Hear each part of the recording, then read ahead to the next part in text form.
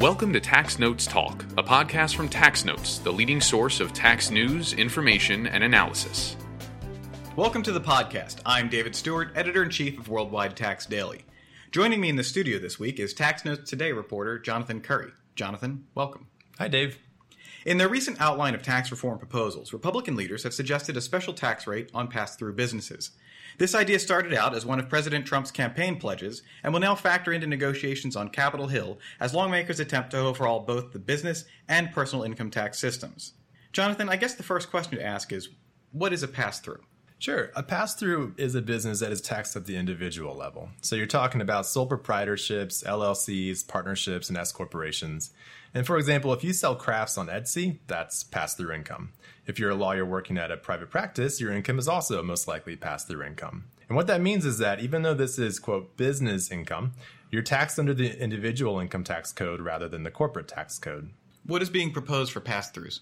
Well, like you said, this idea initially began during President Trump's campaign as a unified business tax rate. What he wanted was 15% for both corporations and small and medium-sized pass-through businesses. And that was a huge tax cut any way you look at it. The current federal corporate tax rate is 35%, and the top marginal individual income tax rate is 39.6%. President Trump wanted to essentially bring them both down to 15%. Now, since then, after months of negotiations, the big six Republican leaders settled on a corporate tax rate of 20% and a pass-through rate of 25%. Not quite unified, but it's still a big tax cut either way. Now, whenever people talk about a special rate for pass-throughs, Kansas comes up. What happened there? So in 2012 and 2013, Kansas enacted major tax cuts, which included an exemption from income taxation for pass-through entities. The idea here was that small businesses are typically pass-throughs, so by zeroing out that rate, small businesses would expand and create more jobs.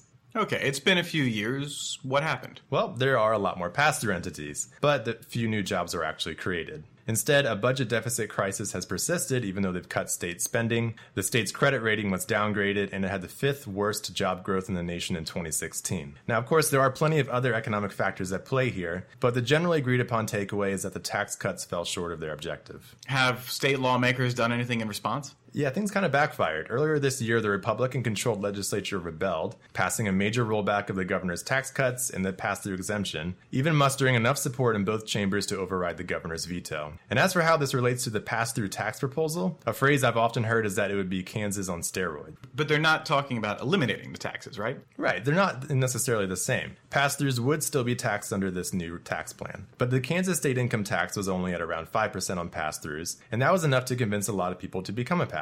How would this play out on the federal level? What you're talking about is a proposal that has a top individual income tax rate of 35% with the potential, if you're clever, to slash that all the way down to 25%. That's a 10 percentage point difference. Now, what would this clever taxpayer do to take advantage? Well, let's say I'm one of those clever taxpayers. I'm a reporter for Tax Analyst making $300,000 a year in wage income, and then the Republican tax plan gets enacted. I could either face a 35% marginal rate in taxes on that wage income, or I could quit Tax Analysts, form my own business called Jonathan Curry Reporting LLC or something like that, and then get hired back by Tax Analysts as a contractor at the same exact pay, only now I'd owe 10% less in taxes on what's now technically considered business income. And that's a huge difference. The recent Republican tax reform framework proposed three tax brackets, 10, 25, and 35, and they left open the possibility for a fourth rate on the super wealthy. So anyone in those top two brackets would still have a huge incentive to try to game the system. We are still, of course, waiting to find out what the income thresholds for those tax brackets would be, but it also raises the possibility of exacerbating existing controversies like those dealing with reasonable compensation. Reasonable compensation sounds to me like a term of art. What does it mean? So reasonable compensation has to do with the ratio of how much profit is distributed to shareholders of an S-corp, a type of pass-through entity, as either wage income or as dividends from the business's profits. The wage portion is subject to self-employment tax, while the dividends are not. Naturally, there's a strong inclination for S-corp shareholders to prefer more of the income to be treated as business income in order to avoid that self-employment tax. So there's a constant tension between the IRS and businesses to determine what a reasonable amount of compensation is. What's the plan for preventing this from becoming a huge new loophole? So that's still a big unanswered question. Republicans say they will come up with rules, and during the presidential campaign, one of Trump's economic advisors, Wilbur Ross, who's now his Commerce Secretary, he famously said that if all the lawyers and tax experts in Washington can't can't figure out a quote-unquote simple thing like that, they ought to just quit. But most tax lawyers and tax experts I talk to really don't think it's going to be that simple. Are there any indications of what they might do? Yeah, there are a couple of ways the Republicans could try to approach this. For pass-throughs, they could take a harsh, bright-line approach, and that would be where they deem a certain ratio of income to be either wage or salary income, and then the rest would be considered distributed shares of the profit at a 70-30 split. That's something that former House Ways and Means Committee Chair Dave Camp included in his famous 2014 tax reform draft. And while it might be pretty good at stopping a lot of the gaming, it's definitely a sledgehammer approach, and a lot of businesses would get upset by this. They could maybe try to mitigate that harshness a bit by setting what's called safe harbor income ratios for different categories of businesses. So, for example, a lawyer might have a different definition of what constitutes reasonable wage compensation or distributive share than, for example, a dentist or a professional athlete. Are there any other ways they might approach it? Yeah, they could try to limit the special pass-through tax rate to the types of businesses that were considered Main Street businesses. And that's not unheard of. There are already tax regulations in the code that make distinctions between types of businesses. But even that runs into complications. If you exclude, for example, doctors who make big salaries, do you also exclude small-town rural doctors who operate a smaller clinic? They could also come out with a cap on a business's net income or net assets on what would be considered a small business and set it at something like $10 million.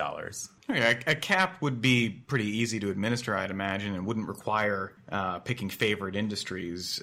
Is there any reason that might not work? Yeah, the danger of that last approach is that a business could fall in or out of this definition of small business from one year to the next as its income fluctuates. And then it could face a massive change in tax rates, flipping from 25% to 35% from one year to the next. If you're worried about the tax code being economically disruptive, then you can imagine a lot of small businesses that are close to that cap are working hard not to make more profit or invest more in their business's assets if there's a massive tax hike on that extra income. That's not economically efficient, and it's definitely not pro-growth, which is one of the main objectives Republicans have been talking about through this whole process. It sounds like there's no simple solution. Who's going to have to make that decision? So there are two basic ways to approach this. One is you could write clear rules into the bill so that they become part of the statute, or you could also give the Treasury and IRS broad rulemaking authority. And just about everyone thinks it'd be preferable for lawmakers to come up with the rules themselves. That way there's a lot less ambiguity and there's less uncertainty and delay when it comes to implementing the rules. If it's left up to Treasury, they would have to go through lengthy and time-consuming notice and comment periods, and then they'd run the risk of facing blowback from industry groups or lawmakers if the rules that they do come out with are perceived as unfair or unnecessarily harsh. It's also a process that could take years to conclude.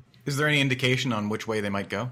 So far, Treasury Secretary Steven Mnuchin has said before that the rules will be codified. And other officials like National Economic Council Director Gary Cohn, he said recently that the pass-through question is something that they've given an enormous amount of thought to. So they're definitely aware that this is an issue they're going to have to reckon with. Now, whether hard and fast rules do end up in legislation is something big to watch for whenever tax reform legislation does get released. I'm sure you'll keep us updated as the picture becomes clearer. Jonathan, where can listeners find you online? You can follow me on Twitter at JTCurry005. Thank you for joining me. That's it for this week. My guest was Tax Notes Today reporter Jonathan Curry. If you'd like to hear more on the Kansas experiment, check out our bonus episode on the subject. You can follow me on Twitter at TaxStew, that's S-T-E-W. If you have any comments, questions, or would like to suggest a topic for a future episode, you can email us at podcast@taxanalyst.org. Thank you for listening. Be sure to subscribe on iTunes, Google Play, or wherever you find your podcasts to make sure you get the next episode of Tax Notes Talk. Tax Notes Talk is a production of Tax Notes. You can learn more about us by visiting www.taxnotes.com/products. When major media wants the straight story, they turn to Tax Notes. Thank you for listening, and join us again for another edition of Tax Notes Talk. Tax Analyst Inc. does not provide tax advice or tax preparation services. Nothing in this podcast constitutes legal, accounting, or tax advice. A full disclaimer is included in the transcript.